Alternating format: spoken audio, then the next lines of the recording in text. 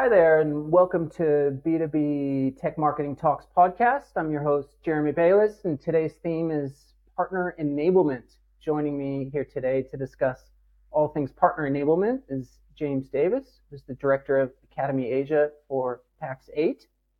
Pax8 is a cloud marketplace that simplifies the way organizations buy, sell, and manage cloud solutions by way of consolidated billing, automated provisioning, and industry-leading PSA software integration. Welcome, James, and thanks for being on the show. Thanks for having me. I'm excited to be here. Before we get into your role and all things Pax8 Academy, I'd love to hear a bit about your background working in the channel and with IT businesses. Could you give us a bit of context of where you're coming at prior to this?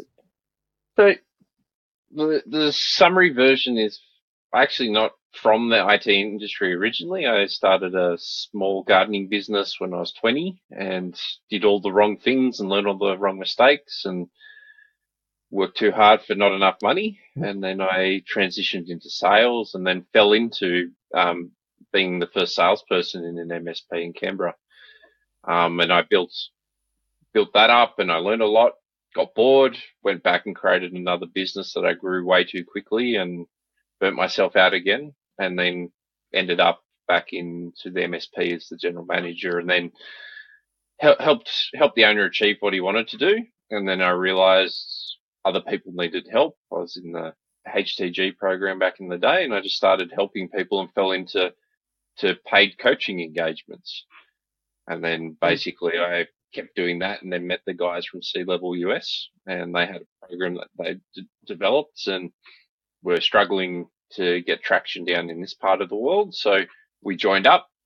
I started C-Level APAC down in 2020, started building that up, and then got acquired by Pax8 last year in April. So been with that for a year now.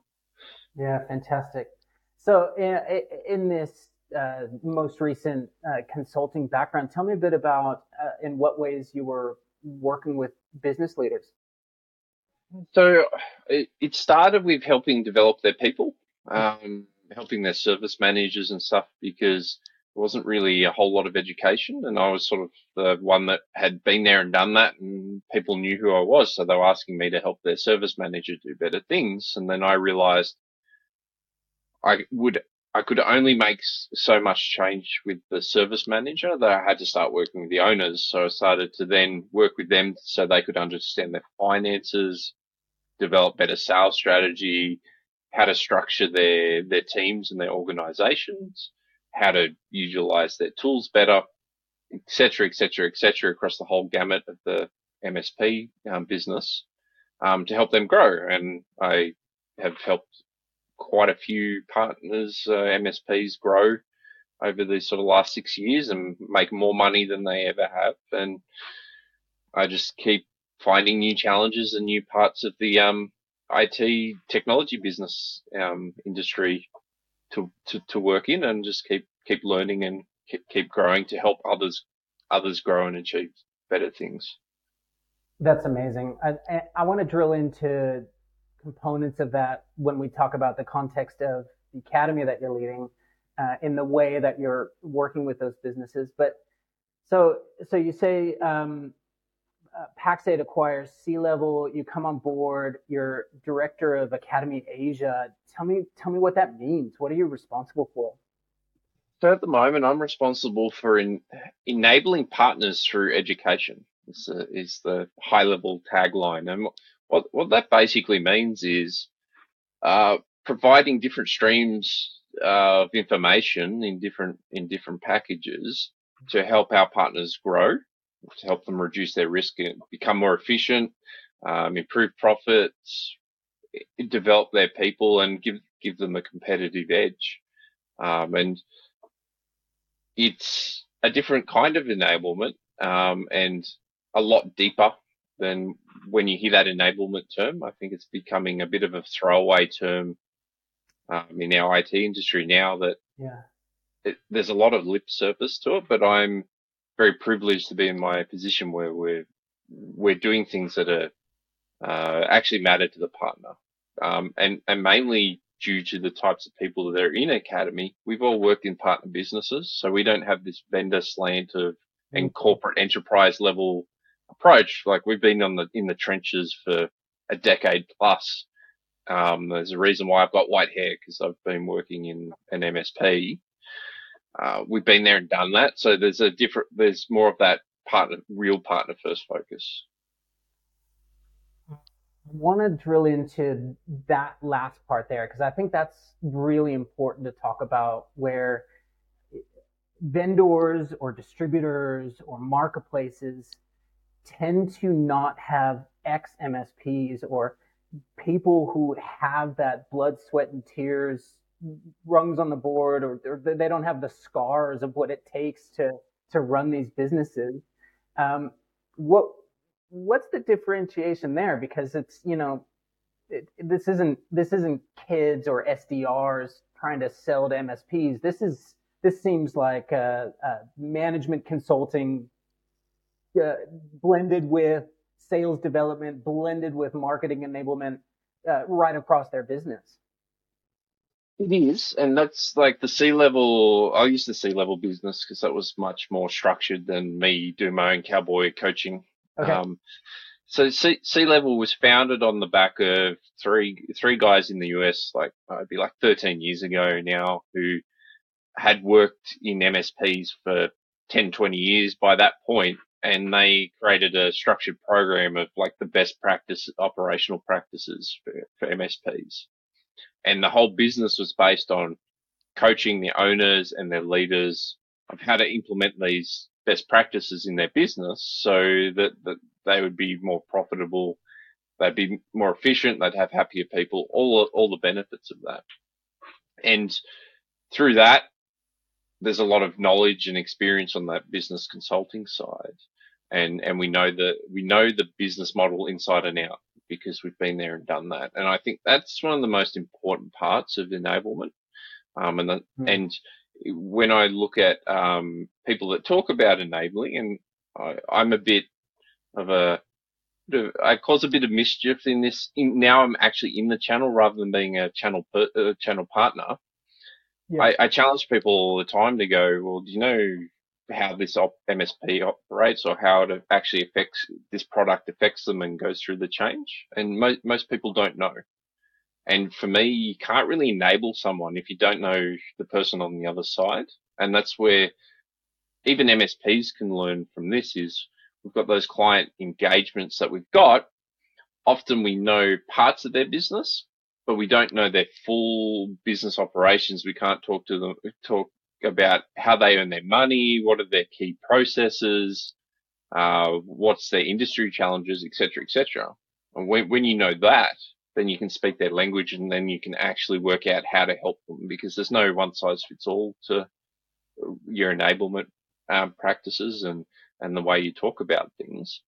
But if you don't have a true understanding of the other person on the other side, it's very difficult to educate them in the right way. It's very difficult to get them engaged and bought in, and then actually give them the results that they need and want, and be able to have that experience to know they might not even know they need or want it until you tell them that in the right way that this is actually the problem that they're facing. And it's a very difficult position to be in, but that's why the sort of consulting, coaching, business management side makes this a very unique thing that we can have a huge impact. So what really resonates with me, what you're saying here, is the level of empathy that you're bringing to the table, because you personally and the team, because you've experienced this and because you've run your own businesses, you've suffered in the way that these guys do, and you've made all the mistakes in the way that they do, and you've learned the things that they're learning. And I think there's a level of understanding that you're able to bring to the table to help guide, but also just to be a sounding board in a way that a vendor channel manager who's been working for multinationals their whole career, they just haven't been exposed to that level of stress of how am I going to pay my guys? Or how am I get, or more bluntly, how am I going to feed my family? And I think that's what resonates with me the most here is that level of empathy. And you touched on the point there around like the making payroll. It's a question I ask people all the time as a sort of a level setter. We've got a lot of in the vendor disty world. There's a lot of very clever, highly educated people. They're very capable and do some awesome things. But if you've never had to worry about feeding like 20 people's families, and you're struggling with cash flow, and you're getting up a day or two out, and you might not make payroll, you've never really felt what stress is. But all the partners out there have lived that, and that core behavior affects a lot of the mentality of how they go about making decisions, and that's where that disconnect starts happening. Even that appreciation for how busy small business people are compared to being in an enterprise corporate environment. Like I always hear people go, I'm super busy in this job. You've got one job, you've got a certain amount of tasks to do. Sure, there's a lot to do, but just imagine a small business owner that does your job as an account manager, does the marketing, does the service delivery, does the billing and the finance. You don't know what busy is. And that appreciation, that's where that enablement piece comes in, because it's not just understanding and having that sort of compassion and empathy for what they're going through. It's knowing the other side of what's possible when you help them solve their problems. Right. Now, you mentioned one size doesn't fit all. You're working across ecosystems, managed service providers, system integrators, resellers, etc. And you've got the academy built in such a way where you've delivered flexibility and choice around how the guys want to engage you in terms of whether it's on-demand courses, instructor-led courses. You've got peer groups, you've got business coaching directly, which is, I presume, what we've been just talking about. Tell me a bit more about how different organizations and IT companies are engaging you, and in what ways they are in different stages of their own life cycle and how they're benefiting from this. So the reason why and you've touched on this point in how you just introduced this, the reason why we have different streams is because businesses are at different points, and it's a combination of a few things. It's mindset, it's operational maturity stages, it's size of business, and its growth rate. And also, I'd add on to it, we've been talking about the small business owner. It's the small business owner's direction and purpose for what they're doing as well. Because at the end of the day, small businesses revolve around the owner, like it or not. But like it takes a long time. You probably only start getting the owner out of the business really past maybe 200, 300 people. It's still very much that owner's culture and what their skills are and what their personalities, all of that kind of stuff, and what they value. So that's delivering in different methods allows us to have different cost structures to it. So our content, our LMS library of resources is free to all partners. So one of the reasons for that is obviously as an enablement program, you need something that you can give away for free. Like I do thought leadership stuff. That's all free, obviously, because there's a stage where you need to educate people on a future vision. And you've got to give them awareness that they've got problems. And then what's always missing from some of these strategies is the actual practical resources to take away. Like I've been in the industry, I've gone to all these industry events before. You hear, for a long time, we've had the people from the US come down and give these great keynotes or sort of great sessions where it's thought provoking, but there's no follow up behind it. And that's not enabling. If I just rocked up to you, Jeremy, and told you you've got all these problems with the business, and got you pumped up or gave you a vision for what could be next, and they just walked away, how does that help you as a business owner? It doesn't. So that's our LMS is all about that practical awareness level stuff. Here's a problem. Here's a resource that you can start and use. The instructor-led courses are topic-based, instructor-led virtual sessions that have a structure to them and are led by people, experienced people that are instructing. So if we do a course on service management, they've been a service manager and they're able to interact with people. And, we all know courses, but the reason why we do it as instructor led is because people need accountability and they need the interaction. So Hmm. while the LMS resources are fantastic and you can learn a lot, most people don't learn they're not self-driven to learn. But if they've got a set time that they need to rock up, someone's giving them the answers.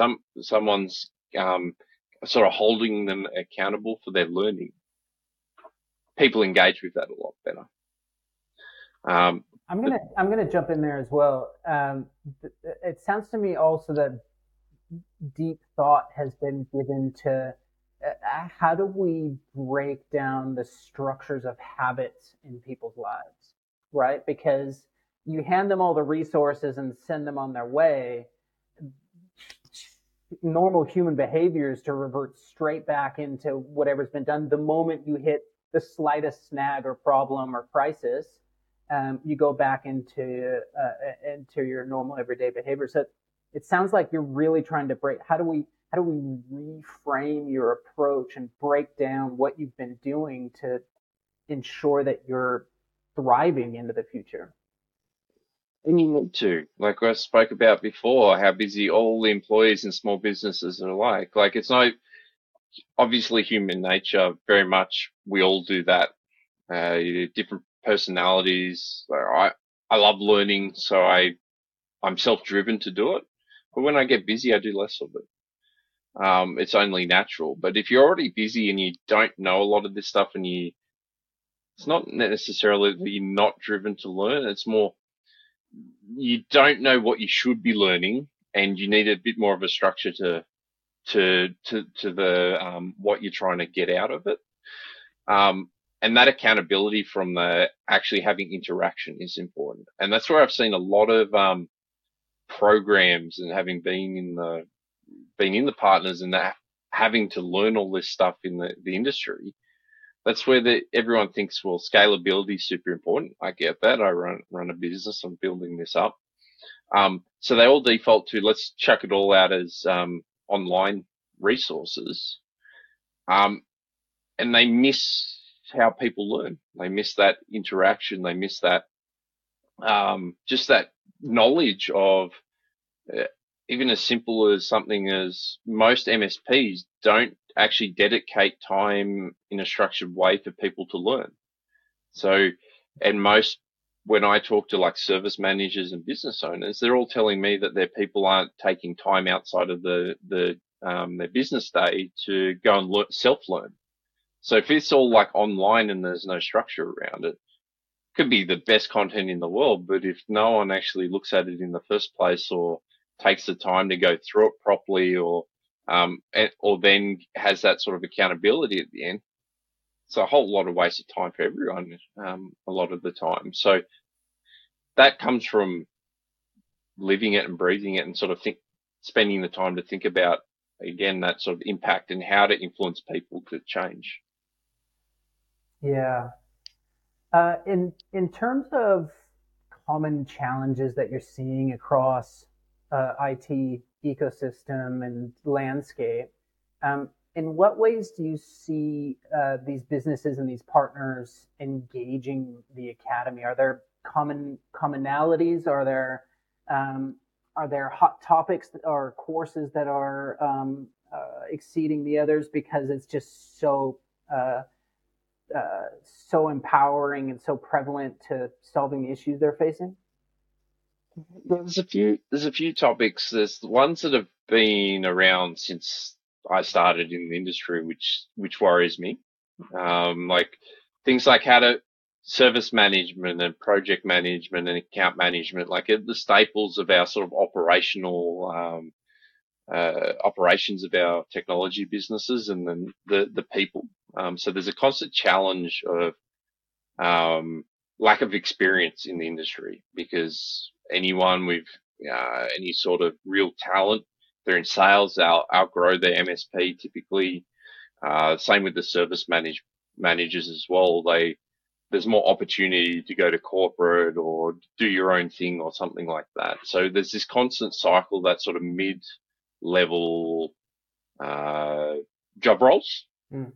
And because of most of our businesses aren't operationally mature, keep cycling through the same processes. So those are always around. Cybersecurity is a big one at the moment too. It's like the sort of the hot topic for everyone. But most people, what I'm finding fascinating is, and it shouldn't be a surprise because most of the owners are technology focused people. They're technical people that have been doing this a long time. They're very excited about the technical side of the cybersecurity, but when it comes to the real needs around cybersecurity, like managing to a framework, operationalizing those practices, they're not quite there yet. They probably haven't experienced enough pain of what they're doing. That they're not. It's not as popular as it should be. And probably the other topic, because of cybersecurity, that's coming up a lot, is people realizing that they need contracts for their services. As an industry, we've gotten away with it for a long time with just doing handshakes, and we'll be right, but that formality is having to come into play. Mm. Look, I totally get that, and I think there's as you mentioned, a lot of these issues have been prevalent for a very long time. Um, what about not so much in cybersecurity, although I'm sure this fits in it, but are you helping businesses take new products and services to market, or are you giving them frameworks to do so?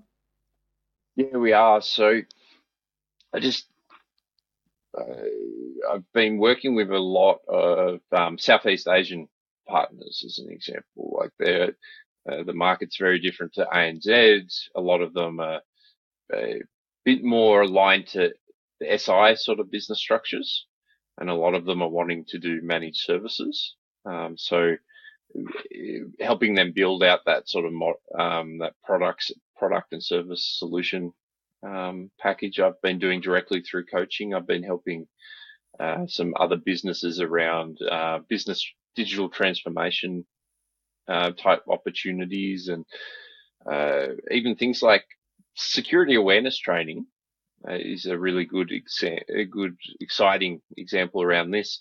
Most people go, well, I'll just buy a product and I'll just resell it out. Where this is where I'm sort of sharing my experience around building these educational offerings, and getting them to think about, instead of just selling the product and it's just online training and most people won't necessarily buy into it, packaging up a service where you've got someone actually providing some actual virtual training or face-to-face training and getting recurring revenue out of that.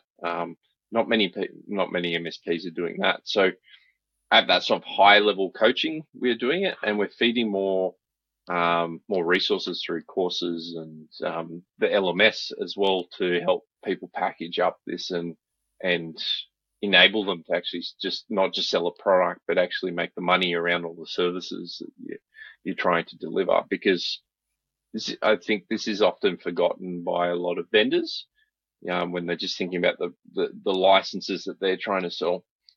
Licenses don't make the partners a whole lot of money, but they're not. They provide a lot of this stuff because it either makes their service delivery run better, it makes the client's environment more stable, or it's something that the client needs to be productive, or help them do their job. The real money that Real simplistically, an opportunity fell in their laps, and now they're trying to figure out, hey, we've got the opportunity to make some money. We need to get this off the ground super fast. Exactly. And so where our partners all make their money is out of their services. So uh, there, there's often that disconnect of understanding what the product does, how the partner can actually productize that and sell it and deliver it, manage it, maintain it, and what it actually means to the end client at the end. Because what's often it's always forgotten is the client at the end doesn't care what the brand, what the label of the product is. Right. They don't care. It's technical. So vendors push all this vendor branding and technical stuff. End clients don't care. Our partners are the ones translating it into going, here's the solution, here's the problem that we're trying to solve. And they know and sense these opportunities, like what you're saying, like, oh, there's an opportunity that fell on my lap, or the client's requesting some solution for something, but our partners aren't necessarily able to articulate that problem statement in a repeatable way. And that's where I see, like, what we do is help enable them sell those kinds of solutions better. The products just slot into those solutions for like an MSP or an SI to actually then go and deliver and make a lot more money out of what they're selling. I think this is fantastic, and this is very much our focus here at Filament as well. Is these businesses are run by hyper intelligent people who have built incredible services and are delivering customer excellence and outcomes for their end users. But they're still very much of the mindset of, if you build it, they'll come, and the best product always wins. And if they simply bring it into their catalog, that it will somehow sell itself. And there's this disparity, because these are very smart people, and yet there's this gap in their understanding of, as you say, translating it into an environment where an end user buyer or prospect or profile or buying committee is thinking about the issues that they're facing in their higher education institution, or their fleet management, or their chain of supermarkets, and the problems that they've got are esoteric. They don't know the ins and outs of the technical issues, and they need these trusted advisor types to solve it. And as you say, these products can't get bolted on from a pushing features and specs perspective, which is what's so normal. I mean, that's prevalent right across the ecosystem. And what's often forgotten too, in our industry is, especially coming from like a vendor. I know I'm picking on the vendors, but I can do that because I came from dealing with them. You've got that salesperson in a corporate enterprise environment. That's a salesperson. They're a professional salesperson. So they've had that. They might not have had that role the whole time, but they've been a salesperson for a long time. Or they're a super junior person, like you said. There might be like a kid that's an SDR. They already don't have a peer relationship with the owners. But also, most owners are very anti-sales. There's a big pride of a lot of the owners will go, I don't sell. We don't believe in sales in this business. So there's a complete different mentality shift of vendors going, well, I can just give you, here's some marketing collateral, and you can just run off and go sell it. We touched on the problem around just selling selling products doesn't work in an MSP. That's not how the business works. But also, even if it did, no one has the appreciation that most MSPs don't have an engine to even do a mass email broadcast, let alone run a proper campaign. So even if you give them all these resources, then what? They've just got this pile of work where they're not able to actually disseminate it and push it out through any kind of systems. And this is that continued disconnect of I why I think it's so important to understand who you're trying to enable, and what their challenges are, because that's what enablement is. You're removing the roadblocks and challenges of people so they can progress in whatever they're doing. My role of enabling through education at the end of the day is to make people create better businesses for our partners so they buy more licenses from us. I don't need to hide that fact, but there's a lot of work that goes into that to do it. It's not just throwing some resources over the fence to them. That's not enablement to me, and that's where both for the vendor and also the MSPs that are needing to look at enabling their clients as their client needs change, and it becomes more of the digital transformation stuff. Even with security, like I touched on the security awareness, it isn't just throwing these resources at them. It's that people and process side that's enablement. It's not technology. I want to jump on to what you just said and zoom back out to Pax8 investing in the academy. This is obviously, as you mentioned, an exercise in enabling, and through the benefit and the investment into partners to increase consumption of Pax8. In the time that you spent at Pax8, what do you see that correlation being? Do you see deeper involvement in the businesses means the relationship between a cloud marketplace and an end partner is deeper? Do you project better partner lifetime value? What are you sensing there in the time you've been there? Yeah, even in the time I've been there, that sort of value chain of the academy. So if you look at the LMS is the cheap and cheerful stuff. It's valuable, but it's still free. And it's still awareness level, and it's still like individual sort of resources. That has an impact on people. It's a smaller impact, but we've seen people grow by utilizing those resources. We've seen instructor-led courses has a big impact. I'll just pick on one of the ones that we did last year as an example. We're doing courses around CIS controls and applying that framework in an MSP, like operationalizing security. It's not just a benefit for us. We saw increases in license sales, but actually it reduced the risk for a lot of the MSPs that took it. We had people come back and tell us, "Oh, I'm so glad I did that course because I had our biggest client go through a security audit from the insurance company, and we got 90% instead of the average 60%. So not only did we get increased revenue, we've just then bought trust with that partner because they've got the real world benefits of it, and we've just like made them look really awesome in front of the partners.